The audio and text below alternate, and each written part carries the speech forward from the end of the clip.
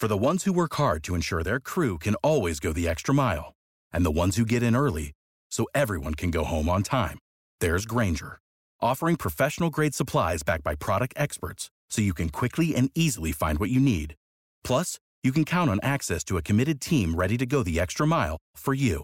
Call, click Grainger.com, or just stop by. Grainger, for the ones who get it done.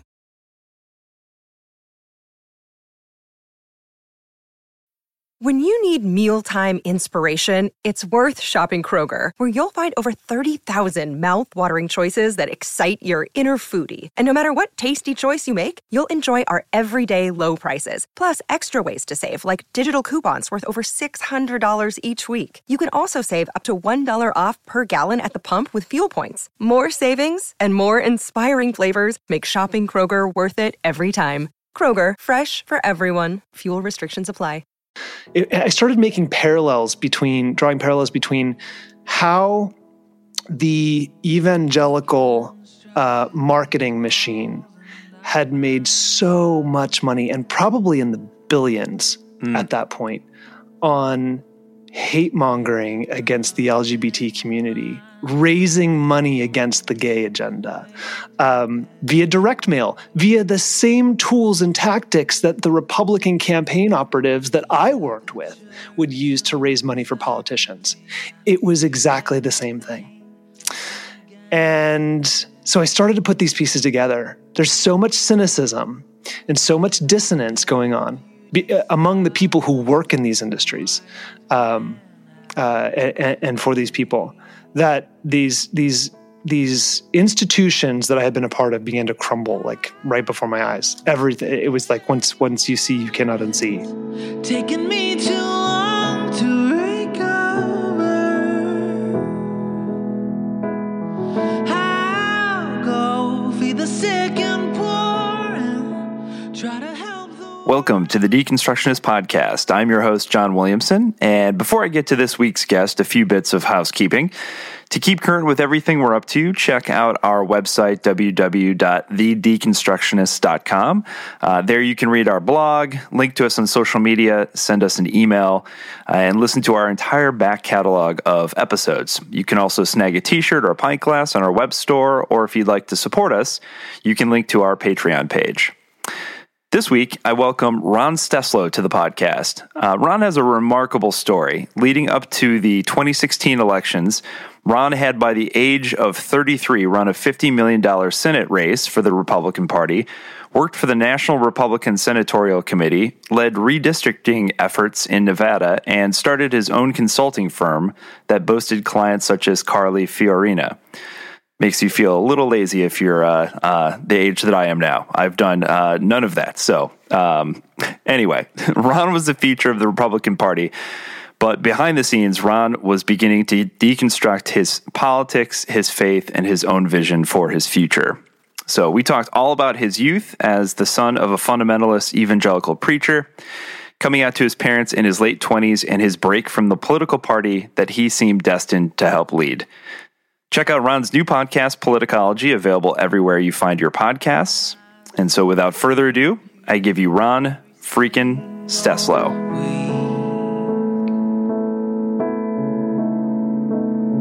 And I gave you my money so that you would tell me what to think. You got to do it Joe Rogan style. Boom, and we're live. I love that. I like it. I don't know if you do you ever listen to Krista Tippett on Being? I have a few times on Being. I've actually, speaking of running in the same circles and tribes, Padraig's new podcast on Being Network is one I've listened to a lot. I really love him. So didn't even know he was on. Yeah. He's doing Poetry Unbound. Cool. With in the On Being Network, and it's terrific. It's curated poetry that he reads and then unpacks, and it's beautiful. Yeah. Oh my gosh, I'll have to check that out. But yeah, it reminded me of Krista Tippett does. I don't know if she still does it. She used to release kind of the cleaned up edited version, and then she would release the one where literally it's Yeah. them sitting down and like you hear chairs creaking and stuff like. Anyway. Yep. Well, I suppose I should introduce you. So thank you so much for coming on the show. Hey, everybody. Yeah. So before we get too deep, because we've never, I think I told you before we started recording, like we've kind of steered clear of politics, but I've never been in a position to have somebody who literally worked in politics at some of the highest levels, who can talk about it from the inside, and has a very unique religious upbringing as well. And so you are a unique fit for the podcast. So thank you for coming on and all the things that you're going to share, hopefully. I'm excited to be here and just happy to have a good time. This is I don't do this a lot, and I'm usually on the other side of the conversation asking the questions. So this is going to be fun for me. Awesome. Well, so for people who don't know you yet, talk a little bit about who you are and what you do. Sure. My name is Ron Steslow. I host a podcast called Politicology, but before that, I hosted the Lincoln Project podcast, which I co-founded in 2019, and I've spent up to now about 18 years working in high-stakes Republican politics, just recently made the switch to podcasting media from a very long consulting career. So that's incredible. And you are a young guy. Like you've been, and they, by the way, I always think it's funny when they say that in articles about people. They point out the age and they're like, look at this whippersnapper, like, like, cause you're in your mid-30s. Yeah. Like I say, 18. Yeah, it's been 18 years, but I'm 37, and I've been doing this for that long. Actually, my first, I think I was a sophomore in college when I first started interning, and one thing led to another. That was in 02 or 03, and then the Bush-Cheney 04 campaign was the first major inflection point, and then.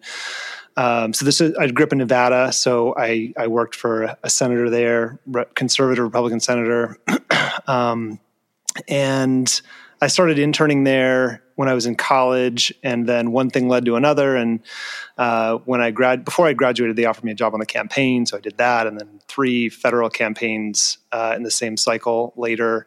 The next thing I knew, I had a job offer in Washington, and things just sort of, continued to spiral in the right direction. Although that's not what I intended to do. It was satisfying and exciting, and I was good at it. And then eventually, many campaigns later, and some national work later, I started a consulting firm in DC, and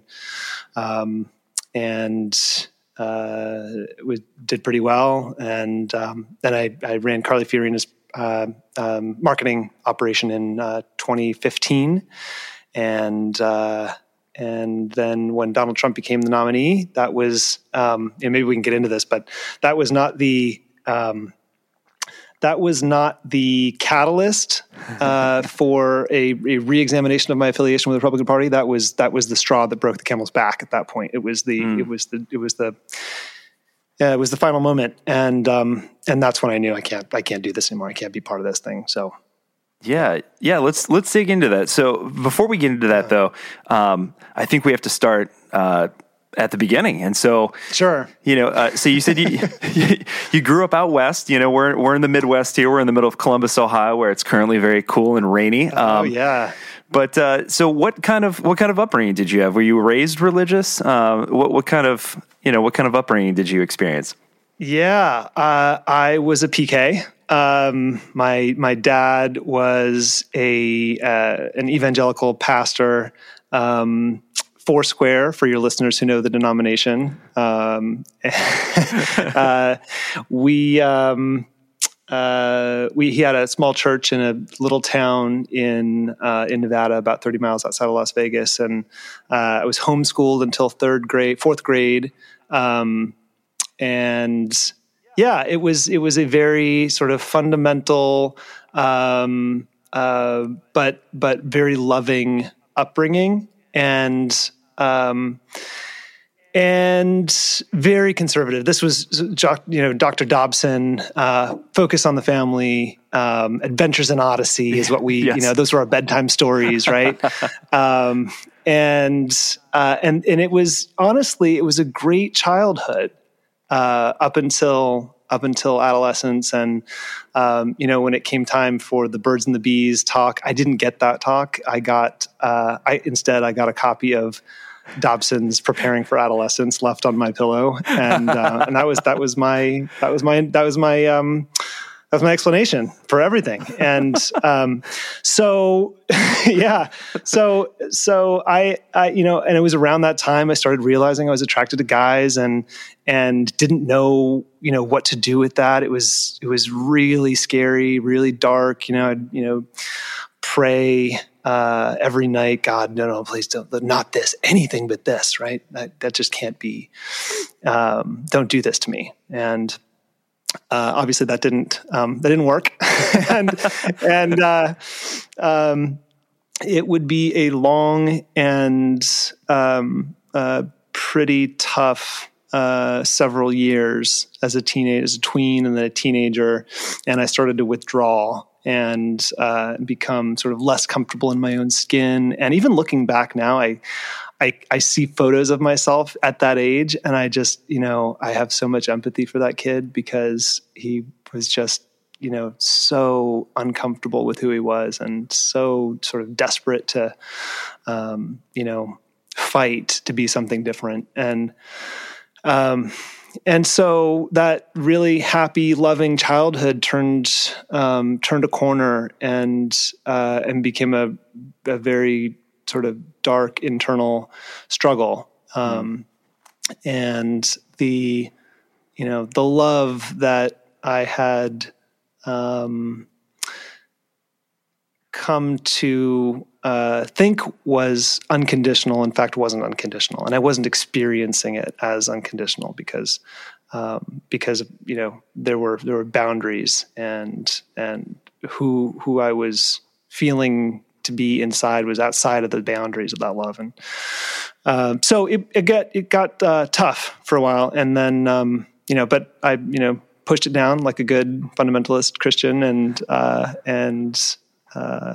moved on, tried to be a straight guy, and it wasn't until much later, I was in my mid-late 20s. I was 27 by the time I finally came out to my parents. But by that point, I had already been in a relationship for 3.5 years, totally in the closet. And during that time, after I finished college, so all this is going on in college. I didn't date in college, guys or girls, and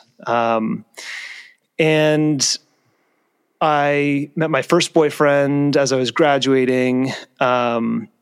And then that came to an end, 3 or 4 years later. But I was working in Republican politics this entire time. So not only was the fundamentalist sort of indoctrination a major component to that discomfort with my identity, but even who I was working for and among became an extra layer of sort of unacceptance and repression. It was just like I didn't fit in either of these tribes really, but I was very much part of them. And so it wasn't until 27, and I was on a major U.S. Senate campaign in Connecticut, and I got an email that was essentially an anonymous threat to out me. Whoa! Not just to the campaign, but to make a problem for my candidate at the time. And this was probably the number one or number two U.S. Senate race at the time. Everybody was watching this race. And while marriage equality wasn't a major issue in that campaign, it hadn't become one yet. I'm pretty sure that that my candidate was, if she was asked the question, probably would have either dodged it or said she's for traditional marriage equality. So it could have potentially become an issue. And I was terrified, absolutely terrified at the time. And I just remember getting this email and didn't know who it was from. Couldn't figure out who it was from. I tried every method possible to trace it and see like who hates me this much that they would do something like this. And my very first instinct when I couldn't figure it out, I was sitting there sort of it was probably 11 o'clock at night in the campaign headquarters. And my first instinct was to call my communications director at the time. Not my parents, not my sister, not, that's the kind of soldier that I was, right? Oh man. Call my communications director. I'm like, got to talk. He thinks, somebody died. Are you okay? And like, I just need to talk to you. Like, not in the office. We need to talk. Yeah. So I show him the email. I go climb in his pickup truck, show him the email. And I am to this day extremely grateful to him for how he handled that, because it was the most exposed, most vulnerable I've ever felt at that point. And he said two things. One, take a deep breath, because this is going to be okay. And number two, if anybody tries to write this story, I'll squash it. And this was a guy who paced up and down the campaign office with a baseball bat over his shoulder while he talked to reporters. So when he says, I'll squash the story, I believed him. Right. So that's amazing. So yeah. And that was the moment. That was the moment, took a couple days to shake that off. And I decided that I was never going to allow somebody else to have that kind of control over me ever again. Not ever would. Nobody gets to have that kind of power over me, which meant I needed to own who I was, own my story. And that was in September of 2010. And so that Thanksgiving, I flew home. My sister, one of my sisters who was in New Zealand at the time, I told her over Skype, and I got her to agree to come home from New Zealand for Thanksgiving and be there with me when I told our parents, and she did. And that was when I finally came out to my parents. And soon after that, that was a major hurdle, which sort of allowed for me to begin living into a more authentic sense of self. And it was early the following year when I came out to my colleagues, my bosses, and basically told them, like, look, I am prepared to not work for you anymore if that's what it means, right? But this is who I am, and it's not changing. And that means that I can't work for candidates who, are extremely anti-LGBT. And, I was beginning to merge these two different worlds that I had constructed and sustained for so long. Sorry, I've been going on for a while, but that was a very long answer to a pretty simple question. No. You covered a lot of ground there that I was very curious about, because I can only imagine it's got to be difficult enough to be dealing with those things behind the scenes and kind of fighting with your own identity in the context of a situation where, you just have one of those components. Like your parents are very conservative politically or conservative theologically, but you have all of these things. And on top of that, your pastor is also your dad, Yeah. So, what kind of, if you're okay sharing, like what Yeah. I guess what kind of response did you initially get from your family, and then what was the response from your coworkers after you kind of made the progression? Yeah. It's funny. You say my pastor was my dad, because he was, and I remember as a teenager, sort of in some desperate argument, just like yelling, "Can't you just be my dad and not my pastor?" Oh, wow. And like, that's a sentiment that really resonates deeply, because I felt it. It was like, and there's, now having been in therapy for, 5 years weekly, which I still love. I go every week because I love it. Oh, amen. You can have that's an analyst's field day when you have God and dad wrapped up in the same figure. And, right. So anyway, they, and I should say, in case they're listening to this, I have a great relationship with my parents now. We don't talk as much as we should, and that's on me, but everyone has come a long way since this moment. But at that time when I came out to them, it wasn't good. It didn't go great. I distinctly remember, the look on my dad's face, which said to me, I was hugging my mom after I on Thanksgiving, right? Of course, because drama. Right. And major holidays. Yes. Major holiday. Absolutely. I was hugging my mom, looking over her shoulder at my dad. And I just remember this look on his face that to me said, why are you smiling? Cause I felt so relieved. I was smiling. Yeah. And the look on his face was kind of like, why are you smiling? Like, it was like a, we'll fix this kind of look, like, don't we'll fix this. And then when I started smiling, it was like, yeah. And that stuck with me for a long time. And it would be a long time after that until my dad and I could have a real conversation. So, so it didn't go well. My sister, at that point, Kristen, she was my rock. And it continues to be to this day. And I have a great relationship with her and my other sister. And,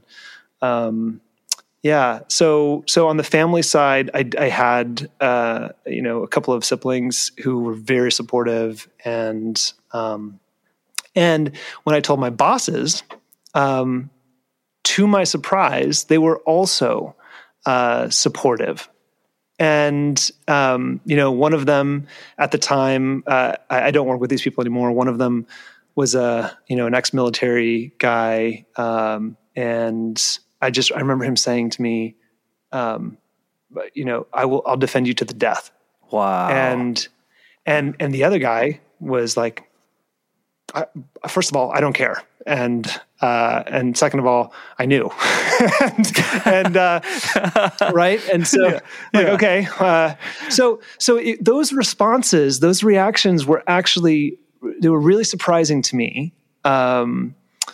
because, that was probably when I began to sort of, look very closely at the politics I was engaged in, the candidates I was working for, the dissonance that I had accumulated working in the Republican Party, which had been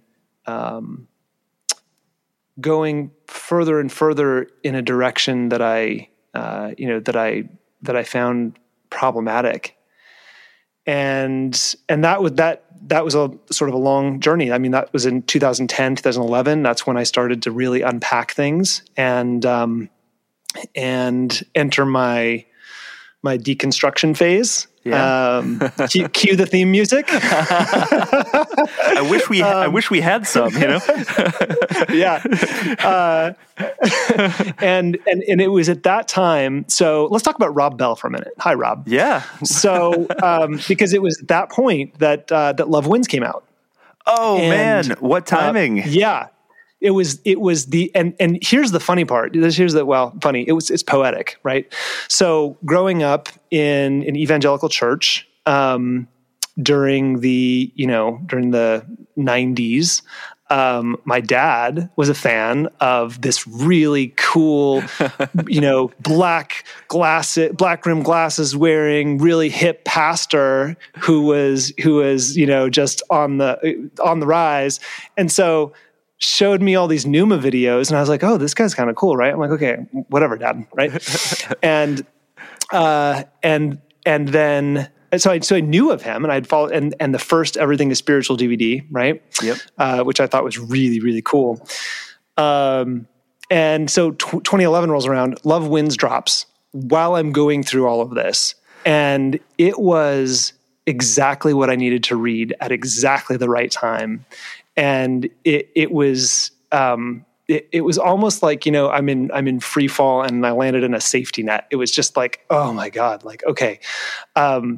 And it was a huge relief. And that book really started to open things up for me. And I started going deep. And that's just part of who I am. I've been a naturally curious person. When I was, 13, 14, I was reading Francis Schaeffer's The God Who Is There, He Is There, Not He Is Not, the trilogy, right?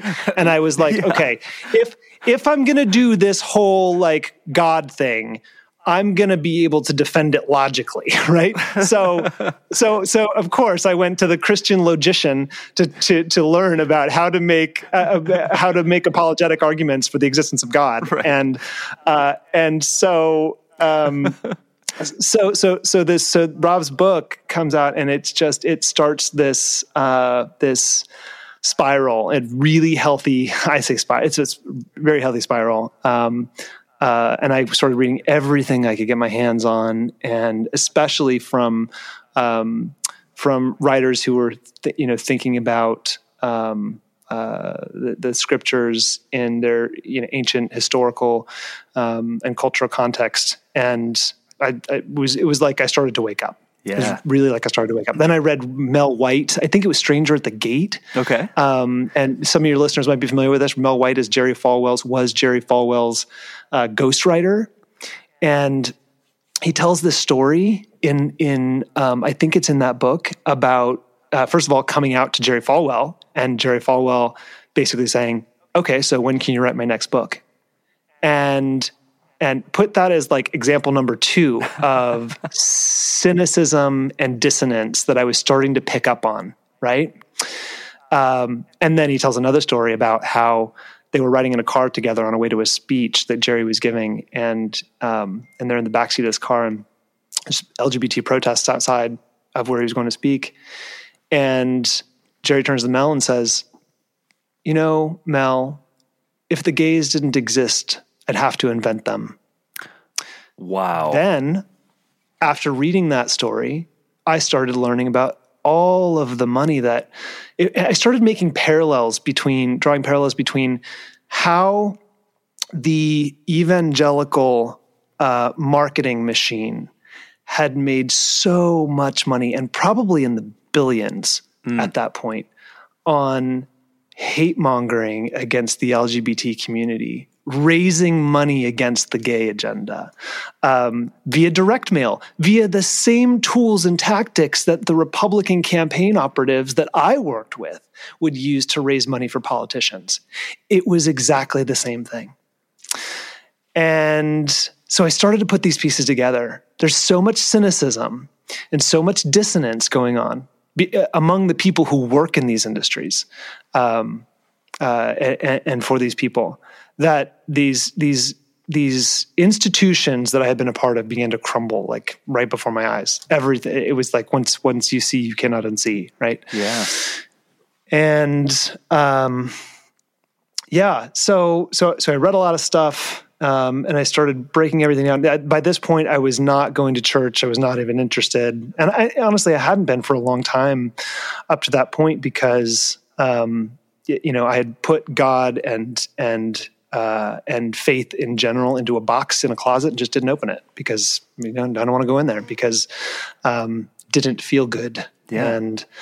And so these worlds merging and reconciling with one another and with self required opening that box and really looking closely at what was in it. And yeah, so that was the start of my deconstruction. And then when all of that started to fall apart, I started looking very closely at, well, what does this mean, right? So what do I do now? Like, okay, then I stumbled across the Reformation Project, which is a terrific organization doing great work. Matthew is doing great work advocating for LGBT inclusion within evangelical communities. And I think that work really needs to be done, taking a high view of Scripture, because it can be done. But while I don't belong there anymore, I don't identify, it is still my heritage. And I feel like there are lots of people who can be helped by that work. Yeah, and, absolutely. And from a policy perspective, from a political advocacy perspective, there are lots of people trying to do progressive work in advancing LGBT equality at the state level now. That most of the work is done at the federal level. The state level now is where most of it needs to be done. But what they run into in trying to advocate for more inclusive policies at the state level is ultimately religious caucus leaders in the Republican Party. Yes. And so conversations about the merits of inclusive policies ultimately at that level do not hinge on the merits of the policy or the constitutionality. They ultimately hinge on conversations about faith. That when you sit down with a state legislator who's about to make a decision on whether or not transgender women and girls should be allowed to play in sports, in high school sports, those conversations ultimately devolve into, well, the Bible says this or God says this. And so the advocates at that level have learned that you have to be able to have theological conversations, and you have to be able to at least, the very brave ones like Matthew will take a high view of Scripture and try to advocate at that level. But most of those legislators either aren't interested or aren't capable of having a conversation at that level about theology. And so ultimately it comes down to how good are you at dialogue, and how good are you at interpersonal persuasion. So, wow, I think we're on a tangent. I don't know how we got here. This is beautiful. Yeah. So that's deconstruction. I started to, and then I found Pete Rollins. I'm sure your listeners love. You just had him on recently. Yeah, I think. Yeah, absolutely. Yeah, not too long ago. Atheism for Lent. Yeah. Yep. Atheism for Lent. Right. I went to my first wake in 20. God, that would be 17, 19, 20. This would be my fourth. So it must have been 16 or 17 was my first wake. And this is going somewhere, by the way. All of this culminated, all of this deconstruction, and God, I don't believe any of this stuff anymore. My politics are deconstructing. My whole worldview is changing, and I was trying to figure out how to be and who to be in the same skin. And I didn't believe anymore. I had long since abandoned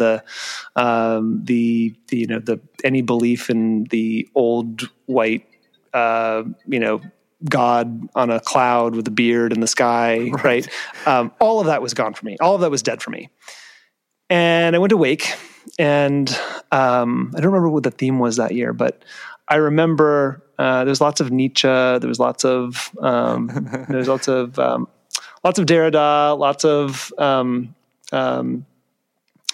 sort of existential philosophy, and I remember after the first or second night, there's a lot of death of God philosophy there, and I remember there was the first or second night, and I was laying in bed in my hotel room, and I was just staring at the ceiling, pitch black. And I just started to sob. I just started to cry. And I wasn't sad. I wasn't, despairing. It was joy. It was relief. It was joy. But it was like what happened that year, what happened at that moment was God had died for me intellectually, my head, but that reality moved from my head into my body, and I finally let go. Like my body was letting go of all of that. And that was a very big moment. And it was after that I, and by that point I had already left the party. I'd already sort of disidentified as a Republican because that was after Trump, and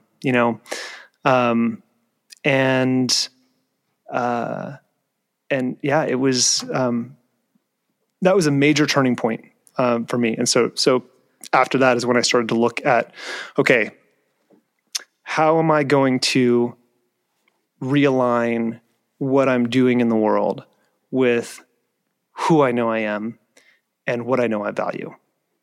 And that's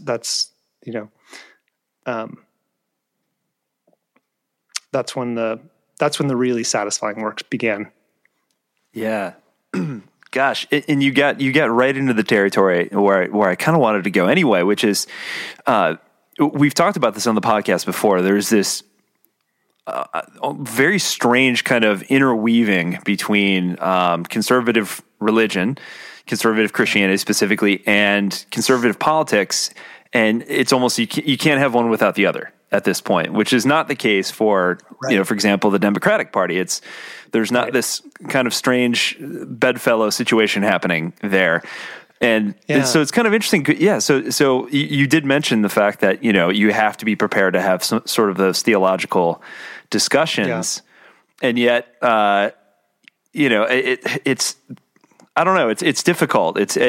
We've had a lot of conversations about this in the sense that it seems to have devolved in the situation where, it's been used as a tool. You have these single issues that the Republican Party, to great success, has been able to get millions and millions of people to vote a certain way based off of one single issue, whether it's abortion or gay marriage or whatever the case might be, where that is not, so when you started to see these types of things, obviously you had a moment, a conscience, a crisis of conscience, and not everyone has had that, but I think it really kind of came to fruition within the last election cycle or two. Obviously, since Trump came about, you started to see people say, wait a minute, something's wrong here. Something's very broken. But not everybody. There's still a overwhelming majority of white evangelical Christians still, after everything that we saw over the past handful of years, still cast their vote. For an individual who, in my opinion, my personal opinion, could not be more of the antithesis of, Jesus in the New Testament. So from somebody, who has worked on the inside of politics, and you started to see kind of this weird marriage between the two, is that something that can even be fixed at this point? I mean, obviously this was decades in the making. This didn't happen overnight. Yeah. Can it be fixed? That's the question of the hour, isn't it? So let's, there's a lot in there. Okay. So for one thing, I think, first of all, the segment of white Christians, and they're mostly evangelicals, who didn't see anything wrong with Trump and actually still don't see anything wrong with Trump. I would argue, and maybe this is controversial, I'm sure it's controversial, that that comes from a very, very flimsy faith. If you are justifying your support of a man like Donald Trump, it has nothing to do with either Christianity or conservatism. It's actually cultural, and it's actually fear-based. because Donald Trump was not and is not a conservative. He never was. And I mean small c conservative. He doesn't believe in smaller government. He doesn't believe in any of the classically conservative things that the Republican Party used to stand for. But that's a completely different conversation. Yeah. Well, explain that first too, actually, because I think that's important. Sure. Like there is a very big difference between what the Republican Party kind of stands for now versus, we talk about Eisenhower Republicans or even Reagan Republicans. Yeah. There's a big difference. Yeah. There's a big difference. I mean, family values, taxing and spending, big government. And by the way, so Donald Trump's tax cuts, one of the largest tax cuts in history, mostly benefiting corporations and the wealthy. And tax cuts, your listeners should understand, they need to be understood as spending bills, because that's essentially what the government is doing. It's spending more money and it's giving it to certain people and organizations. It comes off of the balance sheet of the federal government, and that was one of the biggest spending projects in recent history. Republicans, I learned through my deconstructing process, right? All the things that I thought were really grounded in a small c conservative ideology that emphasized individual liberty and responsibility, and those two things have to always go hand in hand. Those things didn't really matter to most of the voters and even most of the officials that they elected. When you go back and look at the co-opting of the church, the moral majority in the 80s, before Ronald Reagan, the Republican Party realized it was never going to win a national election ever again. And that was because the South was Democrat for the most part. And so they concocted this plan to co-opt the church and the issues of homosexuality and abortion in particular in order to peel off white Democrats in the South to become Republicans. And it worked. But those two issues, that co-opting of the church in order to win the South so that they could carry a national election again, they had nothing to do with conservative philosophy. They had nothing to do with anything principled. They were purely a cynical electoral calculation to move people from one side of the tally to the other. And what happened was the co-opting the church and then the emphasis on these social cultural issues, they became enshrined as gospel, essentially, a Republican gospel. They became part of the platform, and that platform is often just taken for granted as being a conservative platform by most of the rank and file membership of the Republican Party. So you fast forward to 2004, and George W. Bush is on the ballot, and you know what Ken Mellman, who was then the chairman of the Republican Party at the time, did? Helped to orchestrate putting ballot initiatives in many of the key swing states that Bush needed to win in that election, that would have put constitutional amendments at the state level banning gay marriage. Whoa! They used those. They used the anti-gay sentiment, particularly among evangelical voters, to turn out Republicans who would then ultimately vote for Bush. But it was a turnout mechanism. So, this is, coming back to your question about, conservatism versus republicanism. The conservatism is a coherent ideology about how a society ought to function. and you can take it or leave it, but it has merit to it, right? It's thought out, it's principled, it's consistent. It's a way of seeing the world that's coherent. The Republican Party is purely an electoral machine. That's what it exists to do. And when I realized that ultimately winning was all that mattered, all that ever mattered, that's when I knew I couldn't be a part of it anymore. Not because I was this hardcore, conservative, but I believed that in the things that I thought were right, that generally, individual freedom and personal responsibility are good values. All of that was it was a lie. It was made up in order to win elections. So that was the culmination of leaving the party behind, because it wasn't true. It wasn't real. And the seeking of power, which is now on full display with no apologies, right? Donald Trump essentially was the culmination of all of that. He was not an aberration in Republican politics. He is the natural conclusion. He's the product of 20, 30, 40 years of Republican politics. So that's why I say that was the straw that broke the camel's back, because he was the embodiment of the fact that the Republican Party actually only ever cared about winning. It was all about the pursuit and preservation of power at all costs.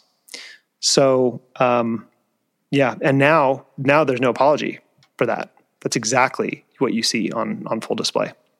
You know how to book flights and hotels. All you're missing is a tool to plan the travel experiences you'll have once you arrive. That's why you need Viator. Book guided tours, excursions, and more in one place. There are over 300,000 travel experiences to choose from, so you can find something for everyone. And Viator offers free cancellation and 24/7 customer support for worry-free travel. Download the Viator app now and use code Viator10 for 10% off your first booking in the app. Find travel experiences for you. Do more with Viator.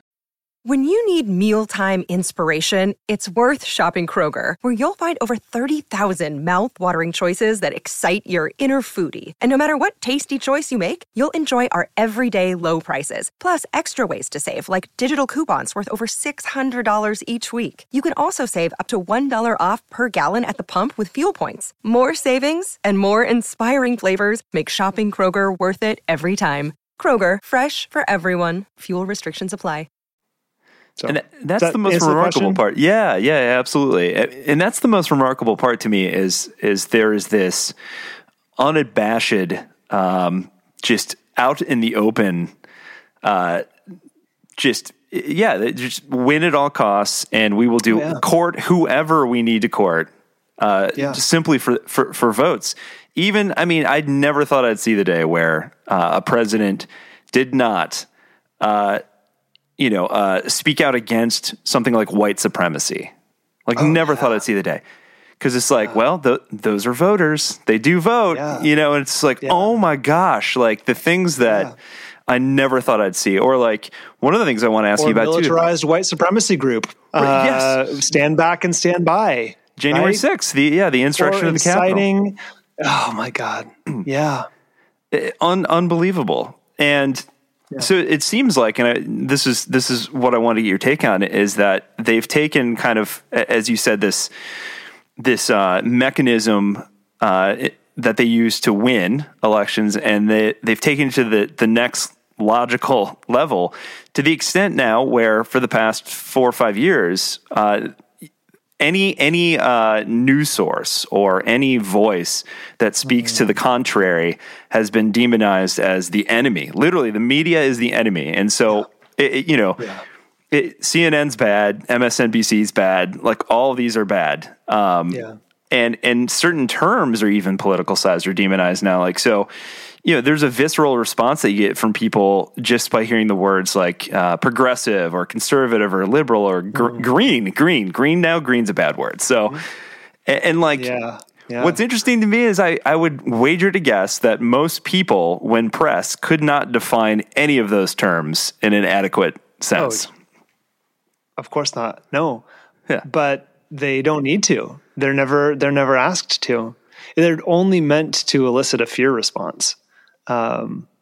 Yeah, you're totally right. But I think ultimately, I mean, if there's a glimmer of hope here, I think ultimately it's that maybe it's not so hopeful. First of all, it's going to get worse before it gets better. Let's just put that on the table, right? The next 20 years in America are going to be not so good for democracy. We're in a fight. Yeah. But the good news here is, and we're not in a fight over policy. That's the remarkable part. I never thought I would see the day when democracy would essentially be on the ballot, when the very system that we use to organize ourselves is up for debate. That a free and pluralistic society is something that we might not want, and that's what one significant portion. That's what one major party is actually arguing now. And not just arguing, but scaring people into believing. So, the glimmer of hope here is that core base of voters is shrinking. That a campaign against the right to vote is ultimately a losing battle. That doesn't mean they're not going to have some victories along the way. And in fact, there are bills moving through state legislatures all around the country right now, just like the Georgia bill that just passed and was signed into law, trying to make it harder to participate in democratic government, small d democratic government, trying to make it harder to vote, trying to make it harder to register to vote, trying to make it harder to get to the polls. And they're doing all of this because when you can't argue successfully for your policy positions, for your ideas about how to move America forward, the only thing you can do, and when you can't do that because it's a losing argument, because most of the country disagrees with you, you have to limit who can vote. That's the only play they have, to shut more people out of the process because they're overwhelmingly in the minority. Those views are overwhelmingly in the minority. So ultimately, that just speaks to the weakness of the policy preferences among the base of the Republican Party. But they also control state legislatures for the most part, which means we're in a real fight for the future of American democracy. It's going to be the defining fight, I think, of the next 10 to 20 years. Wow. So I want to get your take on this, and I'm certainly, I dabble in politics. I was a history major, so I had to take some poli-sci courses, and I always found it interesting. But even as a kid, I remember learning just the basics, your basic civics. Yeah. And I remember learning about, for example, gerrymandering and thinking to myself, how the hell is that legal? You're literally redrawing the political map so you can include only the people who would vote for you. And you get this political map that looks like an amoeba. How is that in 2021 still a legal practice? And then the other problem that seems to be kind of fueling the candidates that we even get at the end is just money. Just these vast, absurd amounts of money that it just seems to me like the candidates who can spend the most money are the ones who are there at the end. Is that an accurate Well, partially it is, but ultimately, I think what you're expressing is the frustration with the shitty candidates. I don't know if I can say that on your podcast. You can say shitty. I'm sorry. Yeah, no. That's fine. They are the shitty candidates that you get at the general election, right at the very end, right after all the primaries, because the primaries are closed, meaning. Right. With closed primaries and heavily gerrymandered districts, what you end up with is a race to the fringes of each party because each one is trying to be the purest possible candidate for their party. So in a closed primary, only people in that party get to vote. So if there are 2 candidates, 3 candidates, or 4 in a Republican primary, guess who votes in a Republican primary? The most animated of Republican voters. Guess who they vote for? The craziest candidates, the ones who are just as animated and vocal as they are. And those people tend to be extreme. And so those people tend to win primaries. So this is how you end up with, with Marjorie Taylor Greene on a ballot. It's because so it's closed primaries combined with heavily gerrymandered districts, and the Supreme Court has recently kicked back a case last year saying that you can't ban partisan data from redistricting processes. We're doing a whole series of this on Politicology, which completely makes sense. You can't essentially, speaking as someone who's actually drawn the lines, I did that in Nevada in 2011, actually. It is essentially impossible not to consider the partisan composition of the states you're drawing. But we actually just did this whole episode on the Voting Rights Act, which is where what Republicans have used to great success in order to draw gerrymandered districts that ultimately pass in the litigation that follows, that they're upheld. It's a major problem that is not easy to solve. Gerrymandering itself is not an easy problem to solve, especially considering that places like Georgia, for example, which until just a few years ago had to run all of its voting-related laws, including new district boundaries for congressional and state legislative districts, by the Department of Justice in Washington, D.C., essentially asking for permission to do that, because they have such a history of disenfranchising minority voters, right? So that was a thing called preclearance. So that was recently struck down and is no longer required.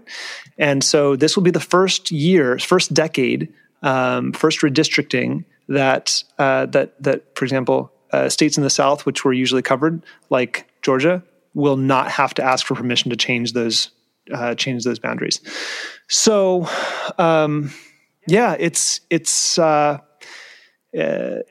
Republicans increasingly are showing less and less shame when it comes to exploiting minority communities in order to draw an advantage on the map for themselves. So, those are the two big factors driving the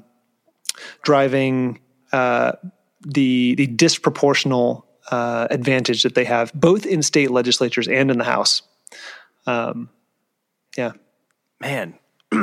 I just think I remember it wasn't so bad, I guess, this last election, but I remember maybe it was the last election or the last term for Obama. I just remember receiving so much in the way of like pamphlets and just like the amount of fire kindling that I got that year.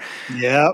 And the amount of political ads. It was like every commercial was a political ad. It was absurd. Yeah.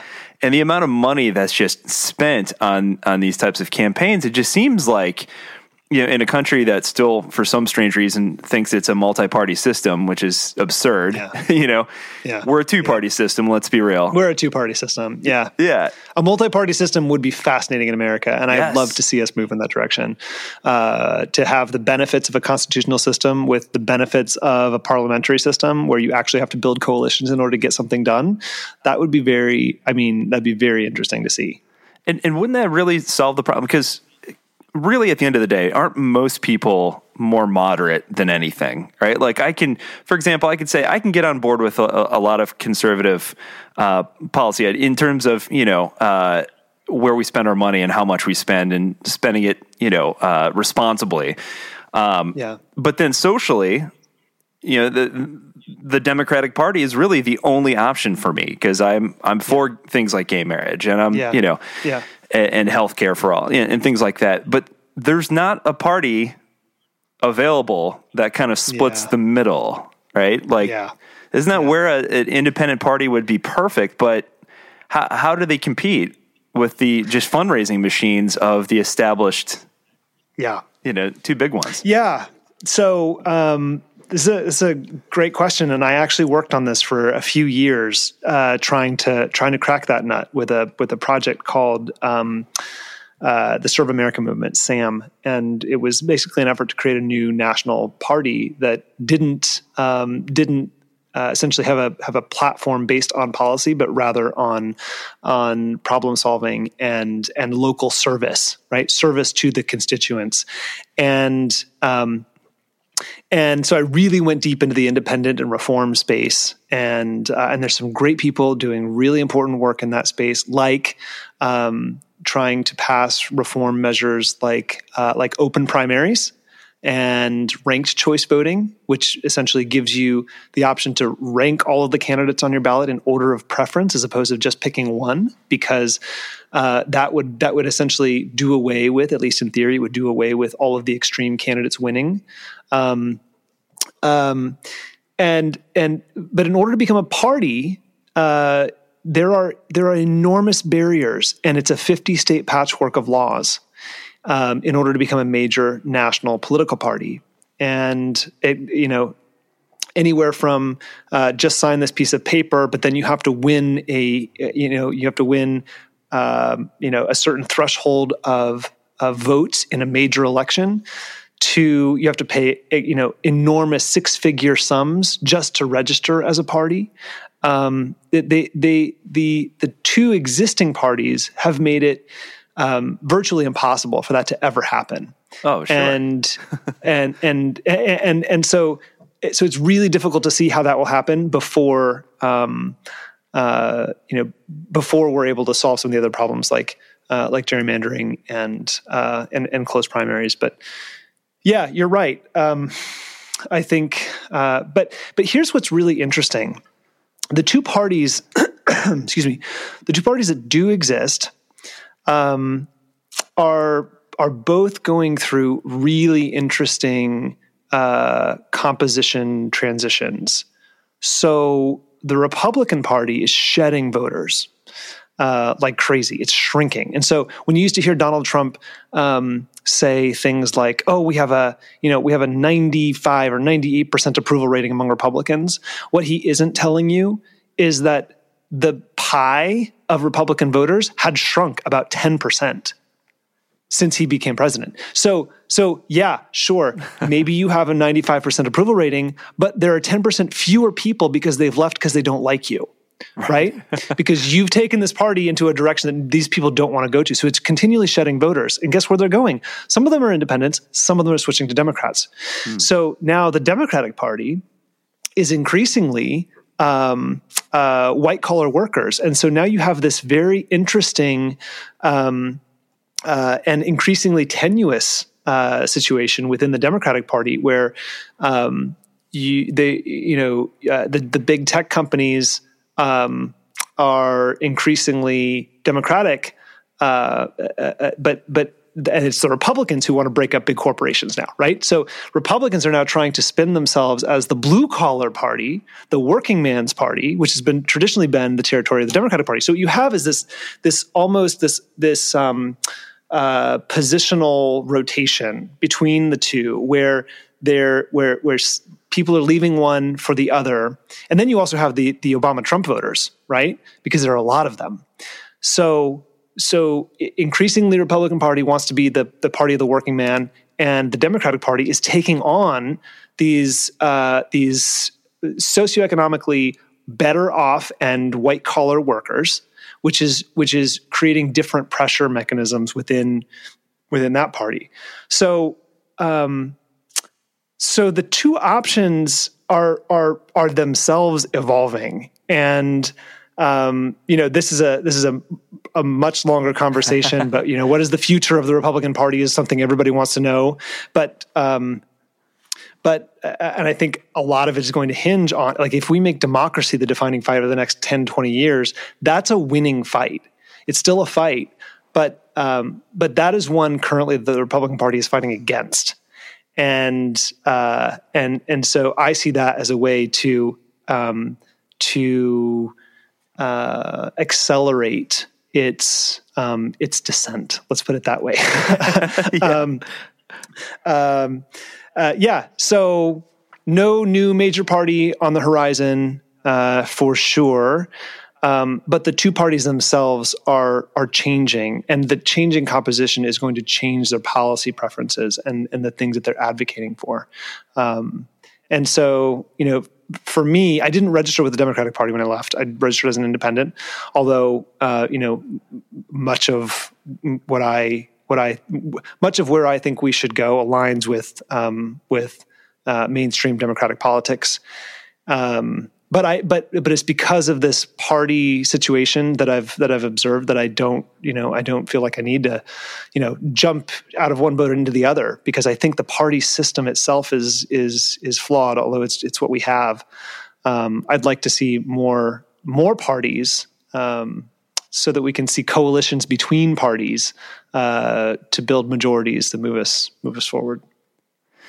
Yeah, it seems like the other part of this is, aside from just, presidential candidates and that sort of thing, is just this congressional deadlock that we see as well. And, any kind of policy that's ever going to happen, it seems almost like we are stuck in this situation now where you have to have full control, the House and the Senate, in order for anything to get done. Because if you lose control of one, it almost seems like you're just going to see years of just gridlock. Yeah. And I think this goes back to your point about gerrymandering and the House no longer being representative, really of the popular vote, but also, it's no longer responsive to the inputs of its constituents, right? Americans are by and large, massively in favor of a handful of policies, like take background checks, for example, which still hasn't moved. Unreal. Massively in favor, right? And yet, the body that is supposed to be responsive to the inputs of its key stakeholders, its constituents, has not moved a muscle on an overwhelmingly popular policy. So what do we do? This is I think this is part of why there's so much anger and so much frustration with institutions in general. But now you see this debate happening within the Democratic Party about whether or not they should break the filibuster. But guess what? Joe Biden has not signaled support for breaking the filibuster in order to get something like that done. So everyone's sitting here speculating over what will the issue be that finally causes them to break the filibuster, use the impossibly narrow margin that they have in the Senate that is temporary, right? In order to get something done. And who knows? Maybe it'll be immigration reform. Maybe that feels like the right thing, right? Because we've been fighting about it for 20 years, and both parties love fighting about immigration reform. It's more profitable to fight about it than it is to solve it. And I think that's another dimension to the problem. I don't have an answer other than, you're right. And there are a lot of reasons for it. It's very calcified. I think the only answer really is, for me, short term, is to elect as many Democrats as possible. But ultimately, you need reforms in order to make the system more responsive. Yeah, those are just harder to get to. Yeah, because it seems like that natural built-in checks and balances that technically would exist if you had differing parties that could actually work together is just gone. Yeah. At this point, it's like, whatever you guys put on the table, because you guys suggested it, then I'm not doing it. I'm not supporting that. That's exactly right. It's just very childhood. Totally right. It's all positional now. Yeah. Yes. Yeah, it's positional. There's very little debate anymore that goes on around how to solve America's toughest problems. It doesn't happen because so many reasons. Because there are no incentives to do that. All of the incentives drive individual actors and organizational actors in the opposite direction. The way information moves now is so much faster than it used to be in the age of bipartisanship. The media environment is in itself an escalating mechanism, right? So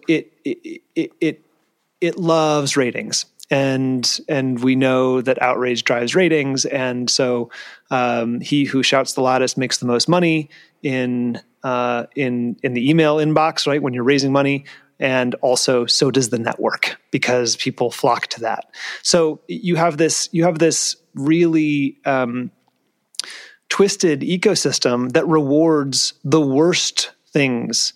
The stuff that we don't want in the system, and it's so systemic. It's really difficult to see how any of that changes unless, Mike Madrid actually has some really interesting thoughts on how he comes on Politicology quite a lot. He's one of my fellow co-founders at the Lincoln Project, although we both left in December. He talks about how potentially moving closer to a something that satisfies the populist sentiment among Republicans, almost like more direct democracy. Because he and I have had long conversations about this. How everything's on demand for us these days, right? Everything's on demand. I mean, from food to laundry to transportation to sex, if you want it, to everything is on demand, except the government, right? except Congress, except this system we've set up in order to govern ourselves. It's the most antiquated, frustrating experience, and it does feel like it's due for an update. American-style representative democracy was designed to be slow and deliberative, and we're now in an age when nothing we do is slow and deliberative. That's true. I very, very little, and I think there's a really inherent tension in that. I don't, obviously that's not an argument for changing the structure of American government, but it is something worth thinking about how we can make it more responsive and more quickly responsive, without being reckless. So I don't know. I'd love to hear more ideas on that front. I think it's really interesting. I think it is real. I think the problem is real, and I think that is a major factor. But I don't know what exactly the solution would be. Yeah, I think this is a great segue into, because I know we're running short on time, but I would be remiss if we didn't talk about your podcast, Politicology. What I think is fascinating about this is I'm very much, I will say and call out social media and media in general as a problem when it is a problem, and it often is a problem. We can look back to the prior elections where Facebook was essentially used as a tool by our enemies, to propagate, misinformation and things like that. But what's interesting to me though is the solution almost seems to be the same thing though, where there's, you know what I mean? Like we can also use it for good. And there are things like podcasts out there that, podcasts didn't exist, 2 decades ago. Yeah.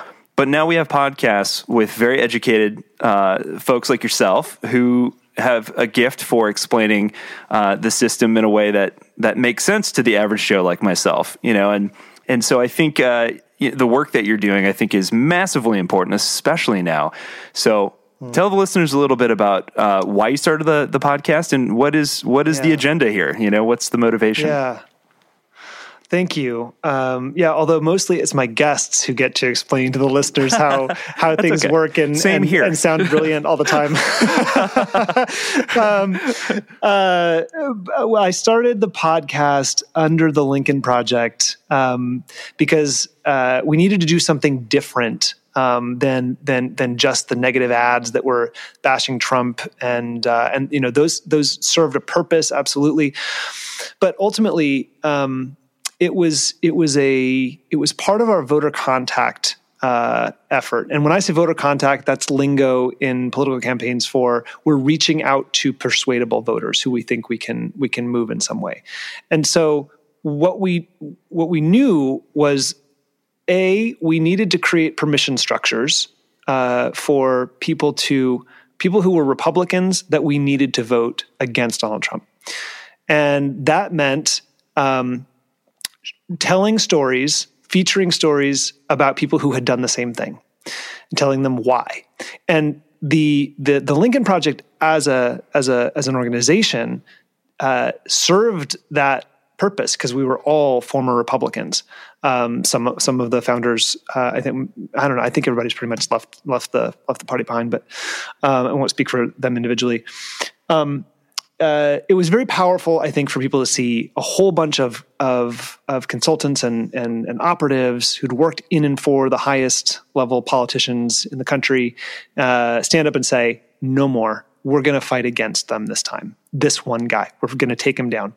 And so we created these permission structures by talking about why, and gave people an opportunity after they'd seen the ads and were curious about why this group of people would do this, to listen to podcasts that explained a lot more about the journey to get to this moment, what it took to stand up and say no, why Donald Trump needs to be defeated, and why we all feel so strongly about that we've staked our reputations on it and walked away.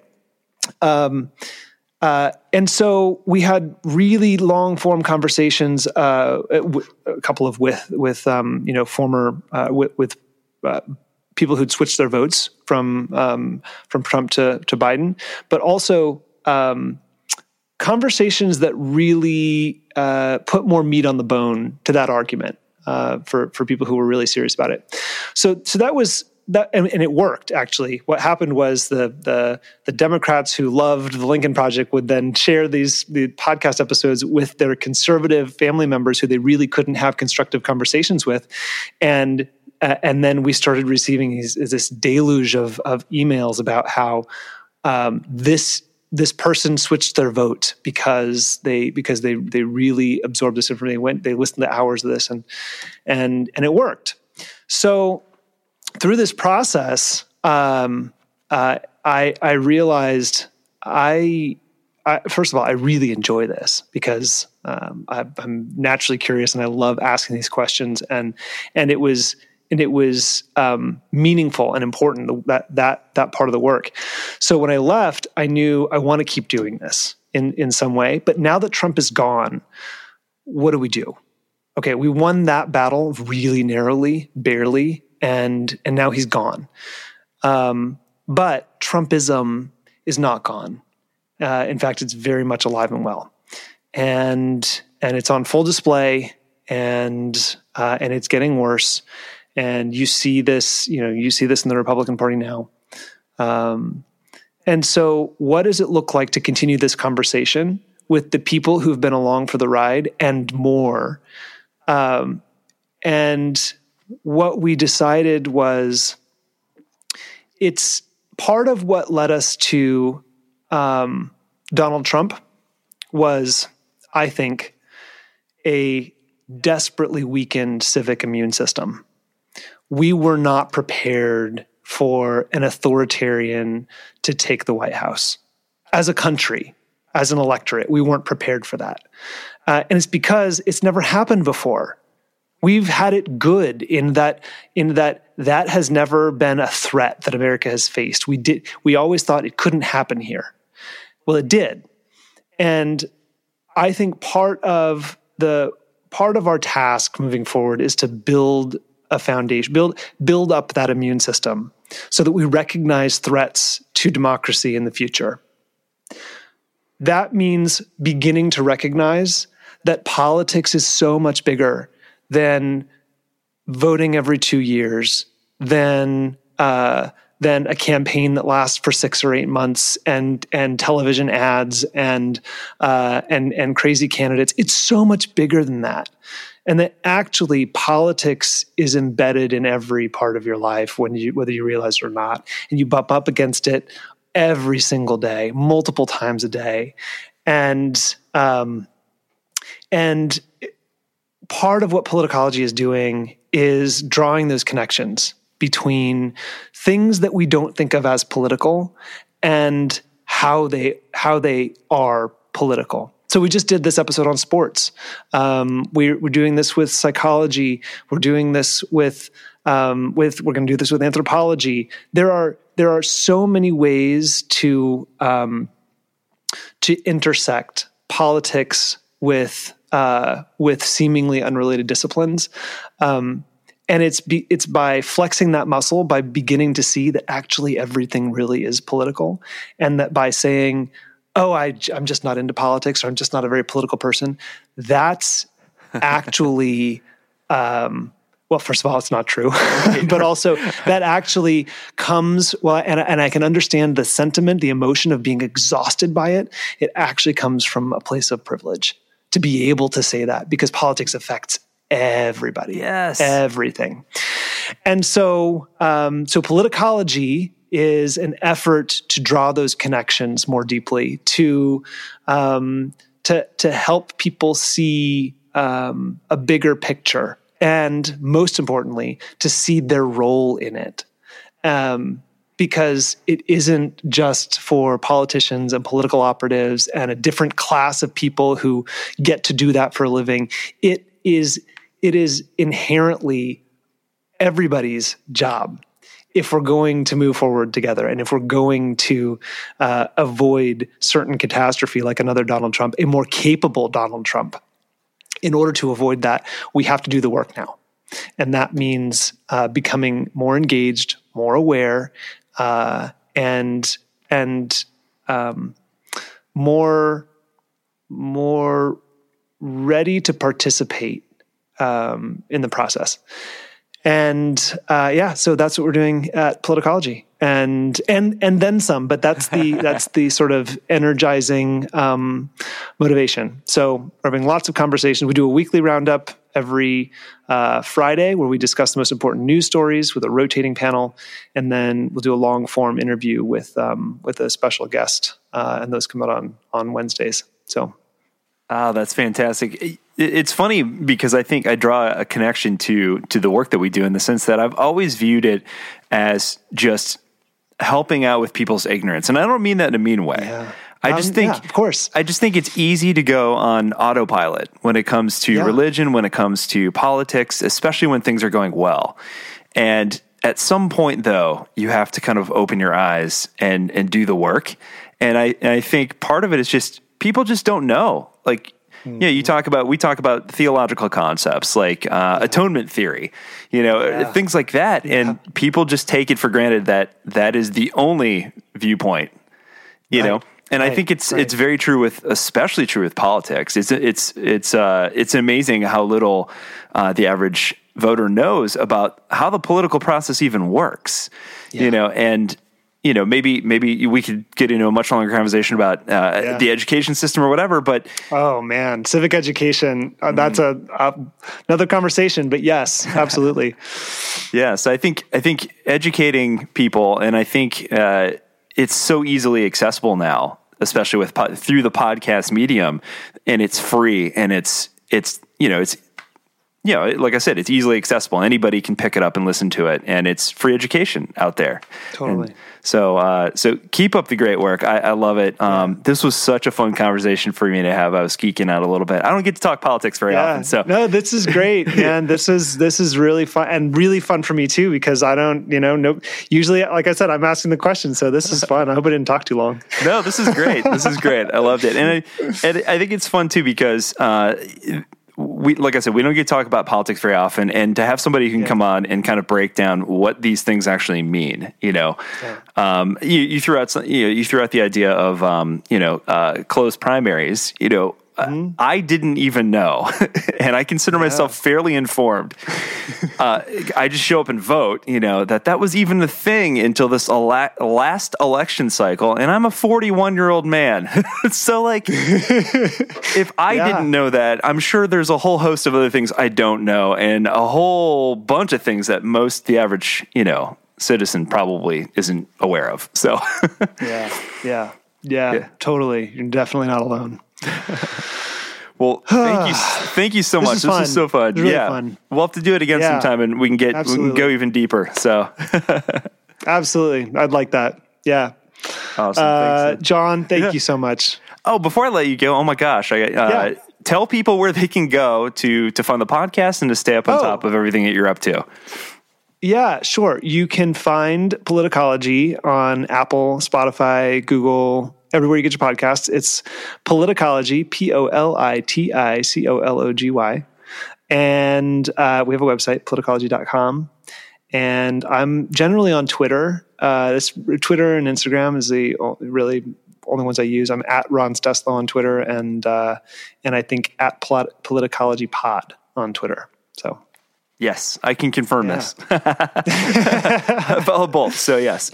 Cool. Yeah, awesome, man. Thank you so much. Awesome. This is a ton of fun. Yeah, I feel like we've got a lot of geeking out to do, so we should get together in person sometime. Absolutely. When the stars align. I would love that. Now that we're all fully vaccinated. So. Yeah, right.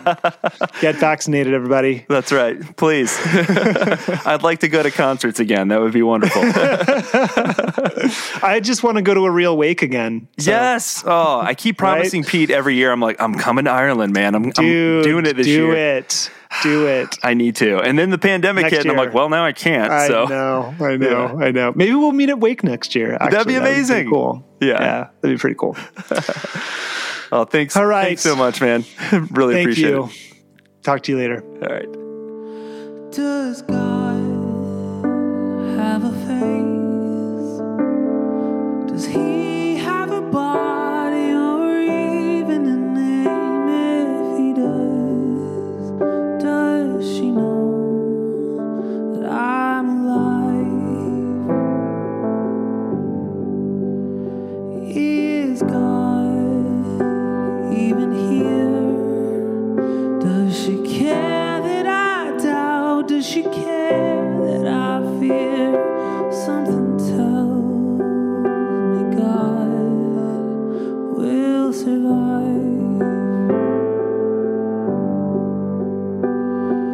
Take a breath, breathe it in. The mystery that is this, a universe we don't know, but I think the truth is, if God has a face, then his face must look like yours.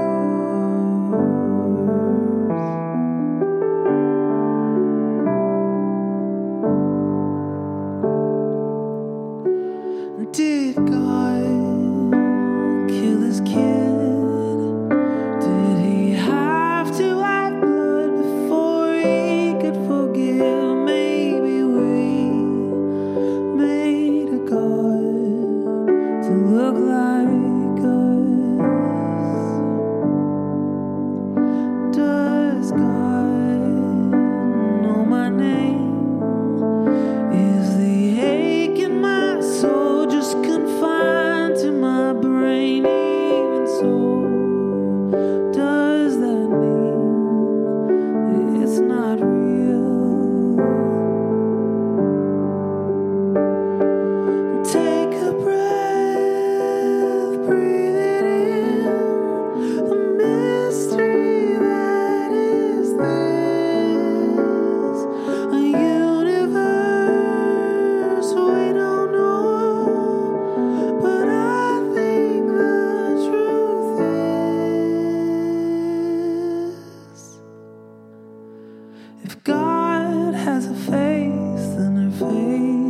must look like yours.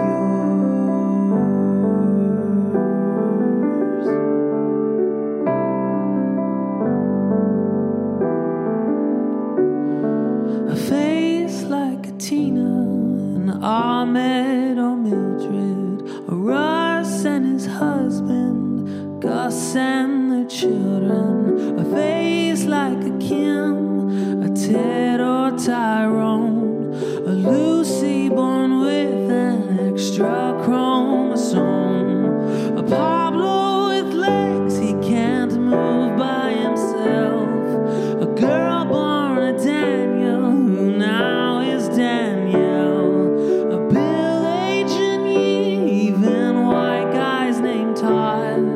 If you have a heartbeat, you are the face of God.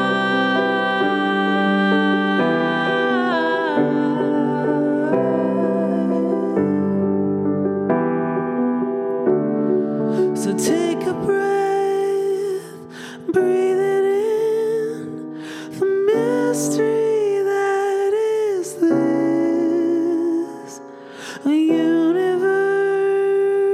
we don't know, but I think the truth is,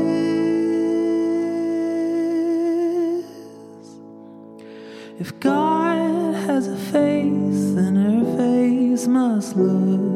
If God has a face, his face must look. If God has a face, their face, it must be yours.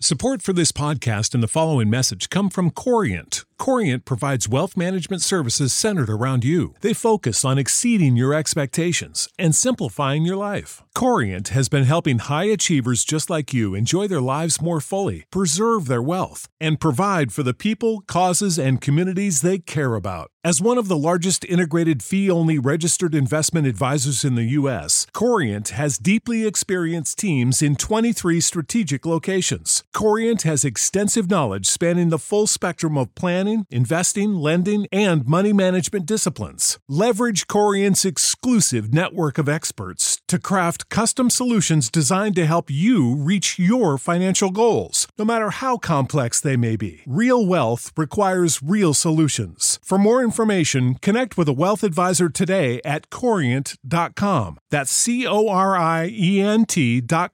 Corient.com.